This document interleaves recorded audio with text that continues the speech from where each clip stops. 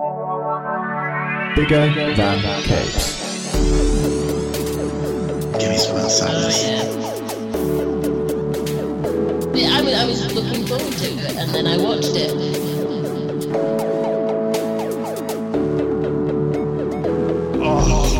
Oh, dry.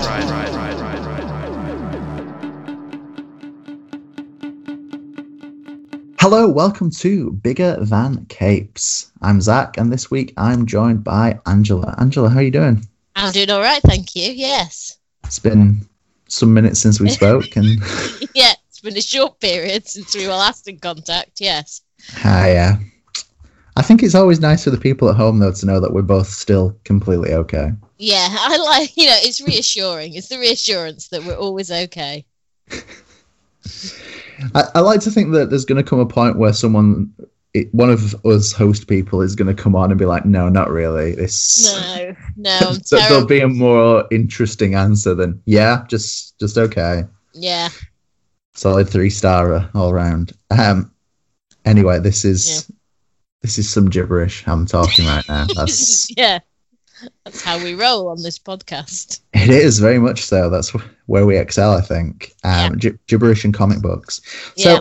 this is the first of my often threatened episodes where we're going to talk about one of the Kickstarters we've backed. Yes. And oh boy, is that a threat I bring up so often and never do. And finally, it has come to pass. It has. It's a Kickstarter that I think was delivered quite quickly, if memory serves. Yeah, the digital one. I mean, it had to come from America for me, so I backed a physical. Spoiler alert, people! I tend to back physical Kickstarters where I can because I'm a physical media kind of a person. I will say this arrived in the packet was in quite a state, but the actual comic inside was in pristine condition. So That's good all you can packing. ask. Good packing. I'm glad my Kickstarter pledge to packing and postage costs was well used. It's weird. I thought I'd backed the physical tier of this, and I was wrong. Which don't know what happened there. I'm normally a physical tier kind of guy as well. Yeah. So, hey, who knows? Unless the postage is going to bankrupt me, which is often seems to be the case these days. So this first Kickstarter episode retrospective review, I don't know, will I had a name for the written equivalent, which is going to be Kickstarticles, which is terrible. Hey. But I don't have a name for the podcasting equivalent. Kitcast? No, that's bad. Kiccord? Podstarter? No. No. We'll work on that as these continue. We'll throw some ideas around. That'll be a name. So, Angela, would you like to tell everybody what we're here to talk about? So this very exciting one. This is Unicorn Vampire Hunter. Written by Caleb Palmquist, illustrated by Daryl Toe, and lettering design and edits by Dave Lentz. There are various covers done by various people, and because I like to give everybody credit, we are just going to quickly run through them. So the main cover was by Daryl Toe, the Vampire Brothers variant was by Jonathan Fisher, the Wizard variant was by David Brame, and the Zombie Hunter variant was by J.L. Draco. I have the main cover. Spoiler alert on that one. And I have the digital cover, which is also the main cover. It's just not physically in your hand. So, Unicorn Vampire Hunter, the clue is in the title as to what it's about. But it's not necessarily... I mean, there's not a lot of hunting of vampires also. We open with a girl called Jezebel who lives in a city. The city has, hidden dangers like vampires and the like. So her parents sent her away to live with her Uncle Seamus, who is a wizard. And he lives in, as most wizards do, in a small cottage near some woods. And she is never to go into the woods. This is the classic fairy tale setup here. She is not to go into the woods because bad things live in the woods. So obviously she goes into the woods. Naturally. finds the bad things, which are vampires, and she's in trouble. But luckily, a unicorn called Edward comes along, slays a vampire in front of her, and comes with her to escape. And then we find out Seamus and Edward's tortured backstory. And then the setup is that the brother of the vampire that Edward impaled on his horn, because unicorn horns are shaped exactly the kind of implement you would need to impale a vampire.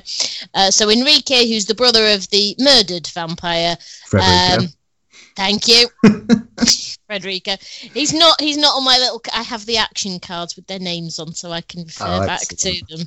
They're very nice. But anyway, so Enrico swears revenge upon the unicorn that has slaughtered his brother. And that's basically, so it's a lot of setup. Book 1 has a lot of setup in it. And there is going to be a book 2, which I am very looking forward to. Hopefully there will be more impaling of vampires on unicorn horns. But yeah, so Seamus is a wizard. He grew up at court. Edward was the prince. Spoiler alert, he wasn't a unicorn at the time. Also, lots of spoiler alerts, I guess. Lots of spoiler alerts in this. But yeah, things happen, enchantments happen.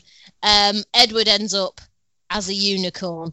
And yeah, so it is a lot of setup, but the setup, therefore, we've established is basically Seamus and Edward, their relationship, presumably, as they reconnect. Killing of vampires, we really, really hope. Jezebel, hopefully, will, because a lot of the promotional sort of art and character design have her holding a sword and all that kind of stuff. So hopefully something's going to happen with her. And Enrique's going to be the bad guy. So there's a bit of setup. So I'm really looking forward to the next one. But it's a nice little pretty book about, vampires and unicorns and magic and also puppies that never age. The all-important puppies that never age. Yeah, I'd forgotten to mention them. They were. That is one of my notes that I have made, is that they need more page time. I think they only get one panel, and it's not enough panels. Nope. This is.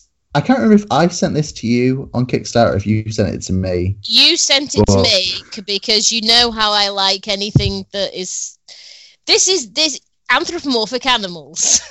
Let's be honest.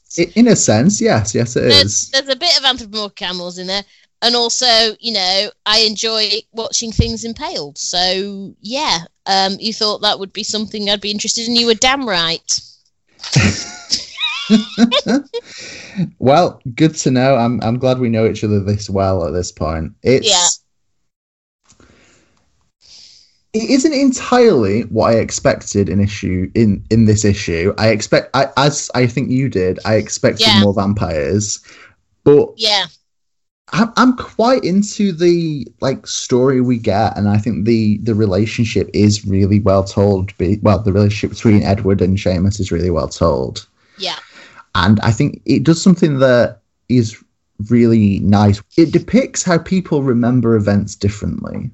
Yes. So they kind of see the breakdown of the friendship and the reason that they fell out in very different ways. Yeah. Which is really well done, I think. And something that I think people attempt at times and don't necessarily nail, but I think in this case, they do. They do, yeah. It's, like I say, I was expecting more, here's a unicorn that kills vampires, teams up with this young lady, and they go forth with a wizard and to kill vampires. And it's not that, but I'm not at all disappointed that it's not that, because what we do get is really nice. It's really good. And that relationship between Edward and Seamus, I was not expecting that. And I'm just going, oh, misunderstandings. The way they were each viewing the same event differently, and basically. It is a good first issue, though, I think. Yeah, it's there's a lot of exposition, but it's done really nicely. It's because that fairy tale story element to it really works really well. So it's not like I'm like, oh god, this is just exposition. I'm like, ooh, I'm enjoying this exposition. Yeah, I think it's a nice setup, and I think that there are definitely some real classic fairy tale vibes. The young girl going to live with the uncle, and the dark woods that you don't go into, and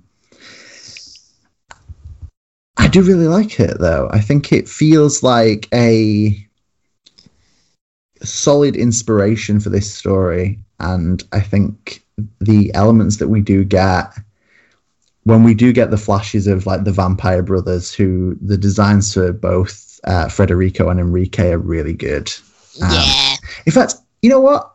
I don't think there is a bad character design in this. I think the fact that Seamus is this kind of D&D druid looking wizard with his giant staff and his dreadlocks, and I'm all about it. And I also like that they had to find a way to make Edward as a unicorn look the same as Edward the person, despite looking nothing alike, obviously. Yeah. And just had to settle on big old scar. Yeah, scar on the face. Which does work, and it's a good cast of characters to open on, and I think it feels like the history that's been written for them is very considered and very, very promising to draw on. I think if this ended up running for quite a while, I can see the directions you could potentially go with this, which could be really cool. And I've said this about a lot of fantasy books recently, that I think a lot of them feel like the ideas you have for a D&D campaign that you don't get to do.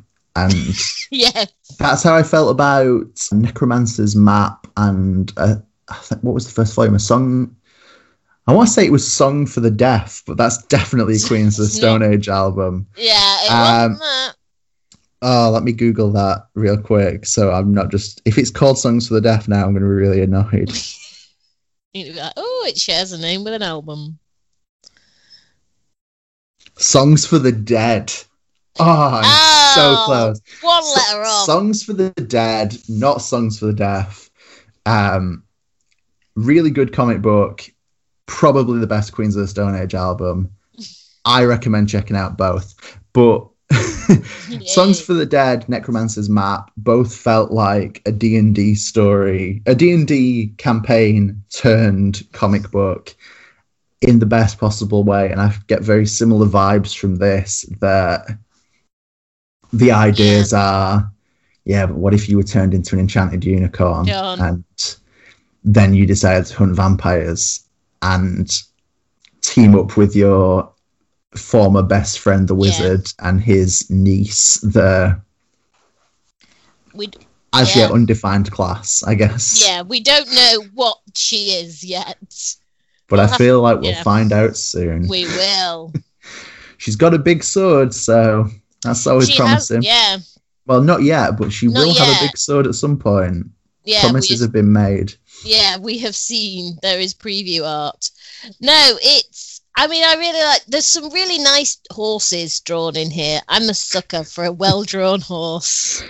So the unicorn, Edward, is drawn really well. But there's a lot of... Because, Fantasyland, horses are everywhere. But what's interesting as well, aside from the well-drawn horses, is there was also this steampunk sort of a hint with the vampires that's hinted at. So you've got, like, the first panel has a picture of the city, and you'll notice you've got, like, classic ye olde town in the front, and then the background there's, like, this huge industrial stuff going on with airships and smoke and all that sort of jazz. And if you look at Enrique's little character card, he's got a big furnace behind him. So you think we're getting steampunk vampires? I'm wondering if there's going to be a steampunk. I could be wrong, and the second Kickstarter will prove me tragically and awfully wrong. That is definitely the vibe, though, we get in that first panel. Maybe we are getting steampunk vampires finally. I mean, we've all wanted it for so long. Yeah, but no, it's a really lovely little thing. I'm looking forward to seeing more of this, and the characters are now so well defined that it's like, yeah, I want to see Edward and Seamus get over their past. I want to see what Jezebel does. I want more of the puppies that never age. And I want to see what Enrique's got up his villain sleeve. Good old villain sleeve. Yeah. I agree, and I think to go back to that kind of D&D Elder Scrolls kind of vibe, I do like vampire stories, which has been covered in basically any podcast episode for some reason. And whilst we get kind of vampires in fantasy in D&D and the Elder Scrolls, and it in games a lot, both tabletop and video. Yeah. I feel like we don't get vampire fantasy comics as much as we probably should. I agree. Yeah, they don't make their way into that media often enough. Like you say, they're in the games and they're in all the sorts of games, but they're not really in the comics. But now they're in a comic. Hey, and here we are. I'm sure there are probably other examples that I've just not come across, but yeah, I like the fantasy backdrop. Maybe more than the fantasy backdrop, I like the kind of fairy tale with vampires backdrop. I think it's a different combination than we get enough, and I'm here for that. And I think the fact that the characters feel varied and interesting and representative is nice. But when it comes up again, back it on. I'm definitely backing the next bit on Kickstarter because sometimes you back something on Kickstarter and then you read it and you're like, okay, I spent money backing this. But then this is like, yes, I spent money backing this. I will spend more money backing it in the future because it's interesting. It's got a good setup. It might have steampunk vampires. It might have, but either way, it's got a unicorn, and I love the fact that, you know, when you first meet him, Edward the unicorn, you don't actually know he was previously a person. So you're just like, Edward, that's a really cool name for a unicorn. I also love that it's, I think it was mentioned on the Kickstarter page, but the fact that it's like, there's a unicorn who wants vampires with his horn. It just makes good sense, and it's like, why has no one thought of this before? Because the unicorn horn is literally the perfect thing to be stabbing vampires with. Perfect vampire hunting weapon. Exactly. I think, unfortunately, because this is only a first issue, I don't have tons to say. I don't know about you. But it's nice. It's pretty. The art may not be to everyone's tastes, because I know the style of art. Some of the backgrounds. I know Will is a sucker for a detailed background, and we don't have a huge amount of those. But we have well-drawn horses, so you know. It's interesting. Yeah, we have a good combination, because like when we're in the forest, I think the trees and the backgrounds there are really nicely done. Yeah. And I think there are some panels that are a bit emptier on backgrounds, and some that are really well done backgrounds. So that is something that Will is obsessed with, but I think the rest of us can get on with. The rest of us just live with it. Just like, or fine. If there is a time where we have a problem with that, Will doesn't care somehow. Yeah, it's probably how it's going to go, yeah. It might not be the artwork you expect for a vampire story, but it's got a nice kind of... I'm almost willing to go with an all ages kind of vibe. This might be an all... Yeah. If your kids are okay with vampire murder. Yeah. If you're fine with your children seeing a vampire being impaled by a unicorn, then yeah. And I suddenly worry now that Caleb Palmquist is going to go like super hardcore in issue 2 and prove me wrong. I mean, to be fair... There's not. I mean, there is some blood, but yeah, certainly. And I think an older kid could perfectly handle what's in it. I don't think there's anything in here. Bearing in mind that, you know, some children's books are pretty dark and dire these days. Mm. Certainly the prose ones are. Comic books, probably not as much, but still. Yeah, I would say that it has wide appeal. Yeah, There definitely you go. so. I think it's a fun start to a fantasy that is probably going to be a little bit ridiculous. We haven't touched on it yet, but I do really like the design of the witch who dupes Edward, shall we say. Yes. I don't get to use dupes enough. But I like the kind of vague, shadowy witch design that is kind of classic, but yeah. I never tire of, I guess. Yeah. So yeah, that more or less is all I had to say. Just, I think it's a nice read. I think it's got some really nice elements with the relationship between Edward and Seamus. I think every character is interesting to me, and I look forward to seeing what issue 2 will bring. So, yes, So, more of this, please. back it on the Kickstarters, because they do little extras as well. If you want the physical one, I'm sure they'll do physical again, because and you Just makes good sense. Yeah, and there's pretty little arty bits that you know that the people at home can't see, but I can, and I like it. Yeah, there you go. That's my thing. That's really good. I know there were prints and stickers and the stuff with the first Kickstarter. Yeah, I really like the Good sticker because sticker. it's this unicorn kills vampires with a unicorn with a bloody horn and blood running down his face. It's classy. It's wonderful. That's my kind of thing. But yeah, definitely would recommend checking this out. I don't think it's available on Comixology or anything like that yet as issue 1, but I think it is going to be that you can get issue 1 through the issue 2 Kickstarter. Yeah, that's you. If you're a sensible creator, That's normally how it works. Yeah, I'm sure Caleb Palmquist is that kind of a person. Draw them in. Draw them in. Let's just both keep saying it all the time and it'll be fine. But I'm going to be back in the rest of this. I think it sounds like you are too. And definitely, yeah. Yes, I'm sure we'll be back again for another Kickstarter episode update. Oh, I'm going to figure out what I'm calling this at some point, but I just don't know yet. Podkick. None of them, none of it's working. Don't feel right, Angela. Just not working.